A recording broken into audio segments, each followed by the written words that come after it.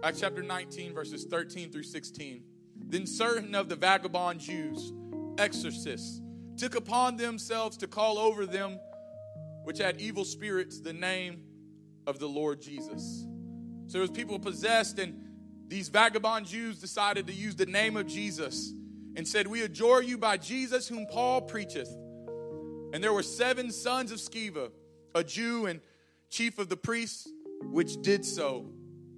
And the evil spirit answered and said, "Jesus I know, Paul I know, but who are you?" These 7 sons of Sceva came with the right name. They came in the name of Jesus, acting just like Paul, looking the part. But then when it came down to it, the demoniac man said, "Who are you?" And the man in whom the evil spirit was leaped on them and overcame them and prevailed against them, so that they fled out of the house naked and wounded. For the next few moments, I just want to preach on the subject, earn the name. Earn the name. Look to your neighbor and say, earn the name. One more time, can you put your Bibles down and let's pray. Thank you, God, for such a great pastor, such a great church. I pray that this message will propel us into the future, that this isn't a message about punishment, but this is a preventative message, that you're going to prevent us from ever becoming calloused and cold and stagnant and satisfied and complacent. But God, we're going to be a church of revival. We're going to be a church that prays, a church that fasts. We're going to experience so much growth in 2017. I pray that you open up the floodgates of heaven for us. In Jesus' name, amen. You may be seated. I want to do a little activity before I go a little bit further into the message to just talk about the importance of brand names. So we're going to split the room up. It's going to be this room against this room. And what I want you to do, the first person that I hear, so you got to get loud. The first person that I hear, that team gets a point, and we'll see which team wins. We're going to put up some logos, and I want you to just scream out what it is. You ready? I heard someone back there. Next. That's that side again. I heard him over here. I was a tie. Chick-fil-A. Come on, Dallas Cowboys. That's a tie. Okay. All the guys. I didn't hear one guy. McDonald's. None of the guys again. There you go, man. All right. Target. Wally World. Atlanta West. I think this side won because he screamed it out. Let's give it up.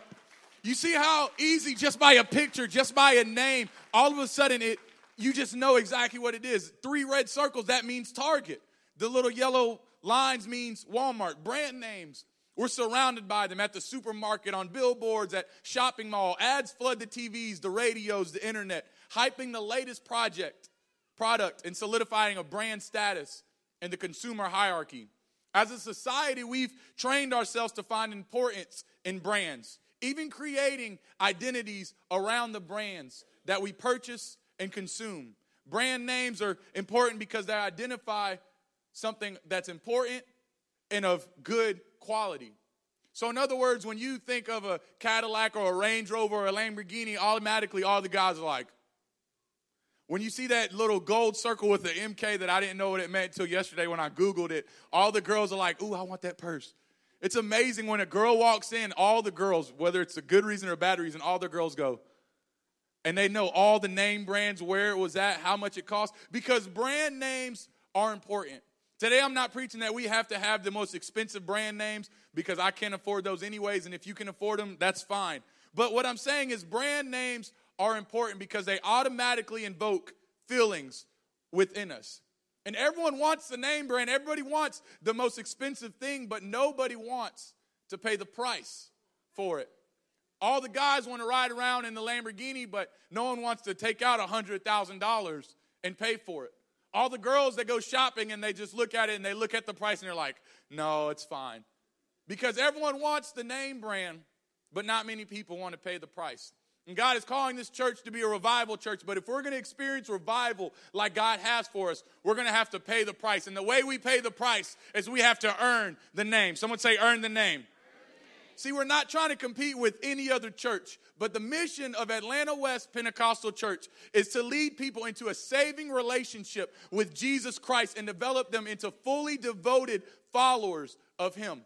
And if we're really going to fulfill our mission, if we're going to see souls saved, if we're going to raise those numbers in 2017, we're going to have to earn the name. Someone say, earn the name. It was July 1961, and 38 members of the Green Bay Packers football team were gathered together for the first day of training camp. The previous season had ended with a heartbreaking defeat when the Packers squandered a lead late in the fourth quarter and lost the NFL championship to the Philadelphia Eagles. The Green Bay players had been thinking about this brutal loss for the entire offseason, and now finally training camp has come, and they have a chance to redeem themselves. The players were eager to advance their game to the next level and start working on all their various skills so that they can win this year's championship. The football team went to training camp expecting this master plan about how they're going to beat every team and win. But their coach, Vince Lombardi, had something else in mind. Vince Lombardi walked in front of the training camp, all the professional football players, and he said, "Men, this is a football." So these are professional football players. They went and played football in middle school, high school, at various schools and universities. So they know how to play football, and they especially know what a football is. I got my wisdom teeth taken out last Monday, and I haven't been able to eat a lot yet. But I haven't forgot what a cheeseburger is. You don't need to hold a cheeseburger and say, "DJ, this is a cheeseburger." I don't know the taste. I don't remember it. But in a couple of days, I'm going to remember it. But you don't have to tell me what food is. I know what food is. So you don't have to tell the NFL players what a football is. They know what a football is. But what Coach Vince Lombardi was telling them is, "Men, we have to get back to the basics. Because if we conquer the basics, if we can succeed in the basics, then we're going to win the championship this year. If we do good in passing, if we do good in running, if we do the basics the right way, then we can beat any and every team." Vince Lombardi was right. Fulfilling the basics caused their success. That year, they went on to beat the New York Giants in the NFL championship, all because they went back to the basics. If this church is going to earn the name, then we got to go back to the basics. Galatians 6:7 says, "Whatever you sow, you'll also reap." Whatever you do, you're going to produce the fruit of that. So for the next few moments, I'm going to be your coach, and we're going to go back to some Bible basics. Let's go back to the basics. The first Bible basic we must fulfill is to be able to earn the name is we must pray and we must fast. The New Testament church was built on praying and fasting. At Azusa Street, they were built on praying and fasting. This church and the elders were built on praying and fasting. So if we're going to succeed at being a revival church, if we're going to really see souls saved, we got to develop more prayer. We got to develop more fasting. The Bible says in Thessalonians, pray without ceasing. Timothy said it this way: everywhere you go, lifting up holy hands, praying everywhere. That means first thing in the morning, we got to wake up and we got to develop a life of prayer. We can't just let it be for the elders, young people. We can't let it be for the gray-haired people. But at a young age, we have to develop an accountability and say early in the morning, each and every day, I'm going to make sure I'm praying. This church is built on prayer. Every morning at 7 a.m., Cato Quinn rolls over and he hears me calling him because he said, "DJ, I feel a call to ministry. And in order for me to have any power, in order for me to experience revival in my ministry, I got to learn to pray." So wake me up in the morning. So at 7 a.m., I wake up and I hear that alarm and I'm like, "Oh, I just want to go to bed. It's so early." I know for some of y'all that's like 12 in the afternoon. Forgive me. And I'm like, it's so early, but I'm like, man, I'm going to get up. And so I get up even on mornings I don't want to, and I kneel next to my bed and I start to pray. I call Kay and I say, "Hey, let's have a good day today. Make sure you start it off with prayer," because prayer is what keeps us going. Journey Gale texted me a couple days ago, and I bought her a devotional, and she's been learning to read the Bible every day. And she said, "DJ, what I've learned is that when I don't wake up and read the Bible first, then my day's a little bit harder." So when we start off the day reading the Bible, when we start off the day praying, then we're going to be a successful church.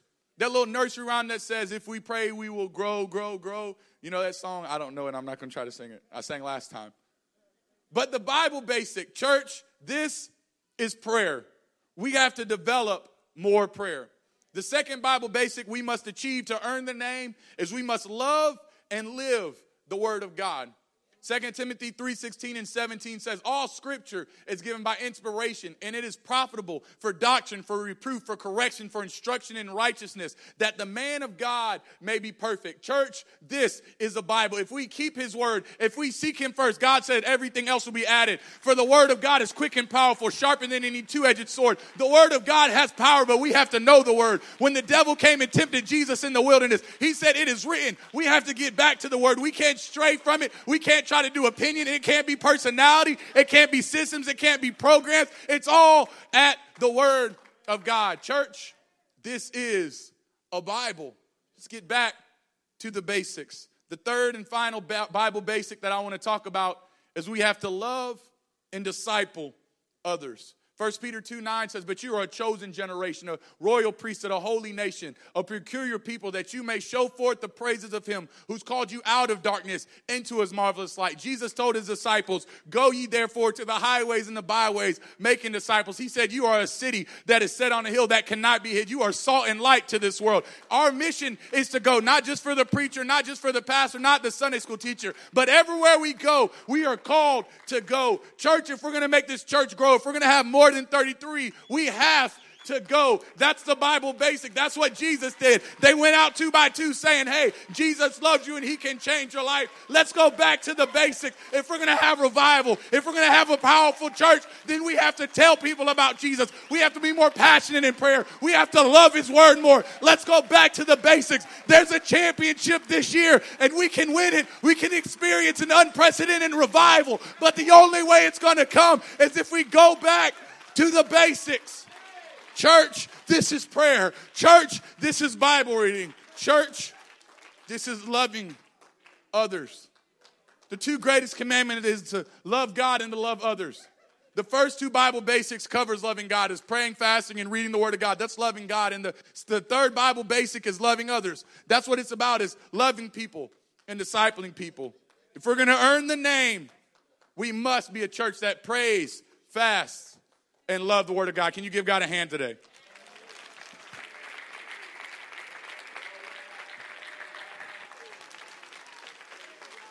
The success of this church is depending on us fulfilling the Bible basics.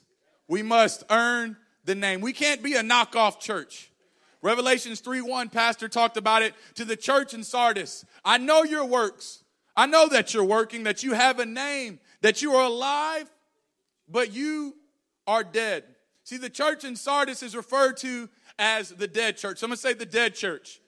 This is a knockoff church. It's not the real thing. It kind of looks the part, but it's not the real thing. They seem to be a church. They even had the right name, but they didn't have the Bible basics. And saying you have a name, that you are alive, Jesus was acknowledging that the church of God there had the correct name. But when he said you are dead, Jesus was telling them that it took more than a correct name to please God. Sadly, many in that church were spiritually dead. Their works weren't perfect before God, and their actions were not complete. They weren't fulfilling the Bible basics. Yes, they went to church. Yes, they used the name of Jesus. Yes, they looked the part, but they didn't have the Bible basics. They had a form of godliness, but they denied the power thereof. I don't want to be a knockoff church. Churches in Europe right now are going out and there's no members, and so they're selling the buildings, and now they're becoming skate parks and malls and shopping centers. Where did that church come from? Those beautiful edifices, those beautiful buildings all of a sudden are empty now. There's no more people, there's no more prayer, there's no more passion. What happens to a church to take it that far? I know Atlanta West is not going that way, because Pastor already said today he's put his foot down as the head of this church and said, hey, we're turning around, we're cranking up the speed, and we're going for revival. We're going to pray more, we're going to fast more, we're going to study more, we're going to win more souls, we're going to invite more people, we're going to do more than just take 2. We're going to serve harder. If I have to join Welcome to the Family, if I have to go through 101 and 201, whatever I have to do, I have to get a part of the mission of God. I have to see a soul saved. We're not going to let Atlanta West be a knockoff church, someone with a great reputation, but no power. Then to the church in Philadelphia in Revelations 3:8-9, Jesus says, I know your works. See, I have set before you an open door. Say an open door. And no one can shut it. For you have a little strength. You have kept my word and have not denied my name. Indeed, I will make those of the synagogue of Satan who say they are Jews, but are not. They lie. See, the church in Philadelphia is known as the faithful church. This is a church who has earned the name. They have kept God's word and have not denied the name. In the passage, it talks about people who lied saying they were Jews. In other words, they were knockoffs. They were like the men in Matthew chapter 7 who said, I prayed in your name, I casted out demons in your name. And Jesus says, depart from me, I never knew you, ye that work iniquity. They come with the right name, they come looking the part, but really there's no relationship behind it. They're knockoffs. So in Revelation, we have these two churches. We have the knockoff church and the real deal church, the brand name church. And the real deal church has an open door set before them. In other words, there's an open door for them to have revival to the Gentiles. So in other words, God has given them a space of grace. God has given them a window of opportunity so that more souls can be won. And they are taking that chance because they have the Bible basics. Both churches seem to be spiritual. Both use the name of Jesus. But only one is alive. And the difference between the knockoff and the real deal is that one has earned the name. And we all know that churches are made up of individuals. So the question I have to ask is, we don't need to say, what can the church do for me? But instead we need to say, what can I do for the church? Not what can God or the altar call do for me? What can the music and the preaching do for me? But what can I do for the preaching? Oh, preacher, I want you to make me feel good. How about you sit there and preach the preacher his guts out and so that someone else can get a blessing? Oh, I want to pray at the altar. How about you go and lay hands on someone else so that they can get a blessing and then God will bless you? How about we not show up to church for us? How about we show up to church to give to others? How about we show up to church to help a brother or a sister in need? It's not about what can Atlanta West do for me, but I come to Atlanta West to say, what can I do for Atlanta West? What can I do to serve you? What can I do to make sure we have revival? I don't want to be a knockoff church, so I'm not worried about what you can do for me. What can I do for you so that we can be the real deal, so that we can be a brand name revival church? In Acts chapter 19, verses 15 and 16, we talk about the sons of Sceva. Acts 19, 15 and 16, and the evil spirit answered and said, Jesus I know, Paul I know, but who are you? And the man in whom the evil spirits was leapt on them and overcame them and prevailed. Someone say prevailed. Prevailed against them so that they fled out of the house naked and wounded. See, the church is made up of individuals. So my question is, are we sons of Sceva or are we Paul?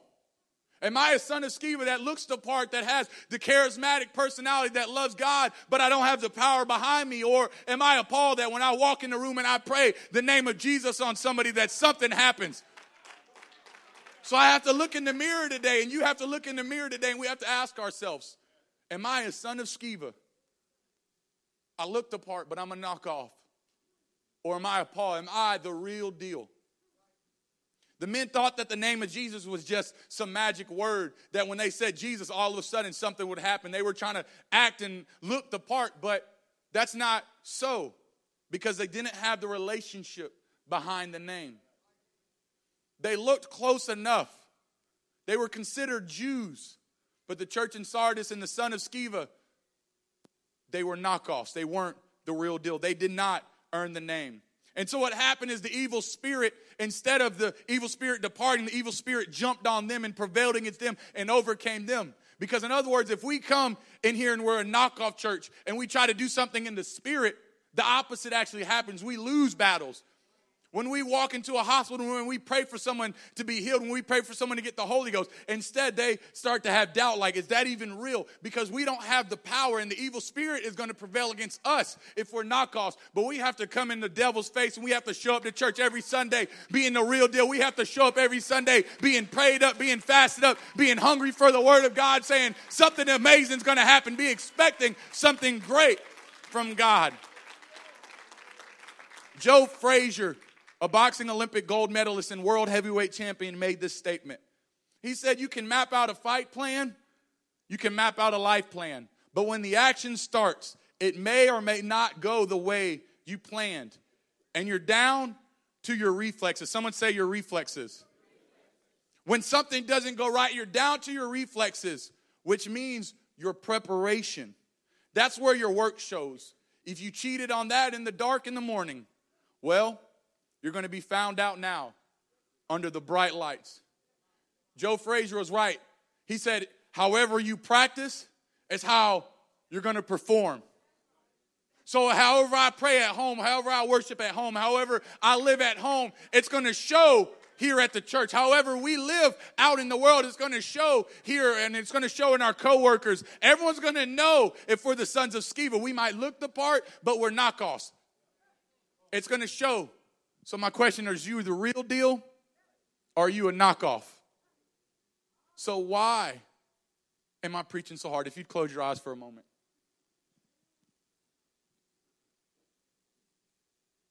I want you to ask yourself, search your soul before we go any further. Am I the real deal? Have I been really practicing? Or am I just a knockoff? Have I been looking the part and acting the part? And I have the name of Jesus, but I really don't have the relationship. I don't have the power behind me. Am I the church of Sardis, or am I the church of Philadelphia? If you'd look at me. Why? It's because people every day are on their way to hell. My why is because I have a nephew, 3-year-old in Jacksonville, Florida, named LJ, who every time he passes a church building, he points at it and says DJ, because he associates me with the church. And I want him to love the truth. I want him to keep the truth. I want him to be baptized in Jesus' name one day. I want him to be filled with the Holy Ghost. That's my why. My why is my family members. My why is the coworkers. My why is the people I see every day. My why is my barber. My why is the people that are the restaurants I go out to eat with. I don't want to see them go to hell. If you were on your way to hell and you knew it, would you want someone to stop and talk to you? Would you want someone to stop and say, hey, tell me about Jesus. Bring me to an altar. Or would you want someone to just slide a business card and then walk away? Would you want someone to really get engaged in your life and build a relationship and say, hey, I'm going to do this journey with you. I'm going to lead you into a relationship with Jesus Christ. I'm not just going to tell you how to get there. I'm going to actually lead you. That is our mission, church. So we have to do it because souls are on the line. Can you stand, please? Joe Frazier said, you're down to your reflexes.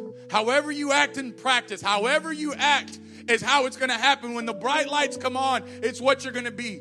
So Atlanta West, are we going to be a church of Sardis who's a knockoff church who is alive but yet dead? Or are we going to be the church of Philadelphia who has an open door, who's going to experience revival in 2017? The decision is yours. Are you going to be a son of Sceva who's a knockoff, who uses the name, who looks the part? Or are you going to be Paul, who the devils know, and when you pray something happens and demons have to flee and mountains tremble and all this amazing stuff happens because you have the name and you have a relationship with the man of the name? So what am I telling you? It's time to rally for revival. Someone say rally for revival. We're going to push. We're going to pray harder. We're going to fast more. We're going to read our word more. We're going to get excited. We're going to be more passionate. We're going to stay in the altars longer. We're going to show up to men's prayer more. We're going to show up to more events. We're going to go through Welcome to the Family, 101 and 201. Whatever we have to do, we're going to rally for revival. So men, women, church, this is prayer. This is fasting. This is a Bible. This is praying for people. This is the Holy Ghost. This is baptism in Jesus' name. Let's practice. Let's practice right now. What are you waiting for? Let's raise our hands right now and let's practice. Let the Spirit of God sweep throughout this place. Let's rally for revival. There's a championship awaiting us. There's revival. There's souls. Your family members can come back. Your family members can experience Jesus for the first time. That broken coworker who's going through a divorce can come to this church and be changed forever. It's time to rally for revival. Come on, get passionate right now.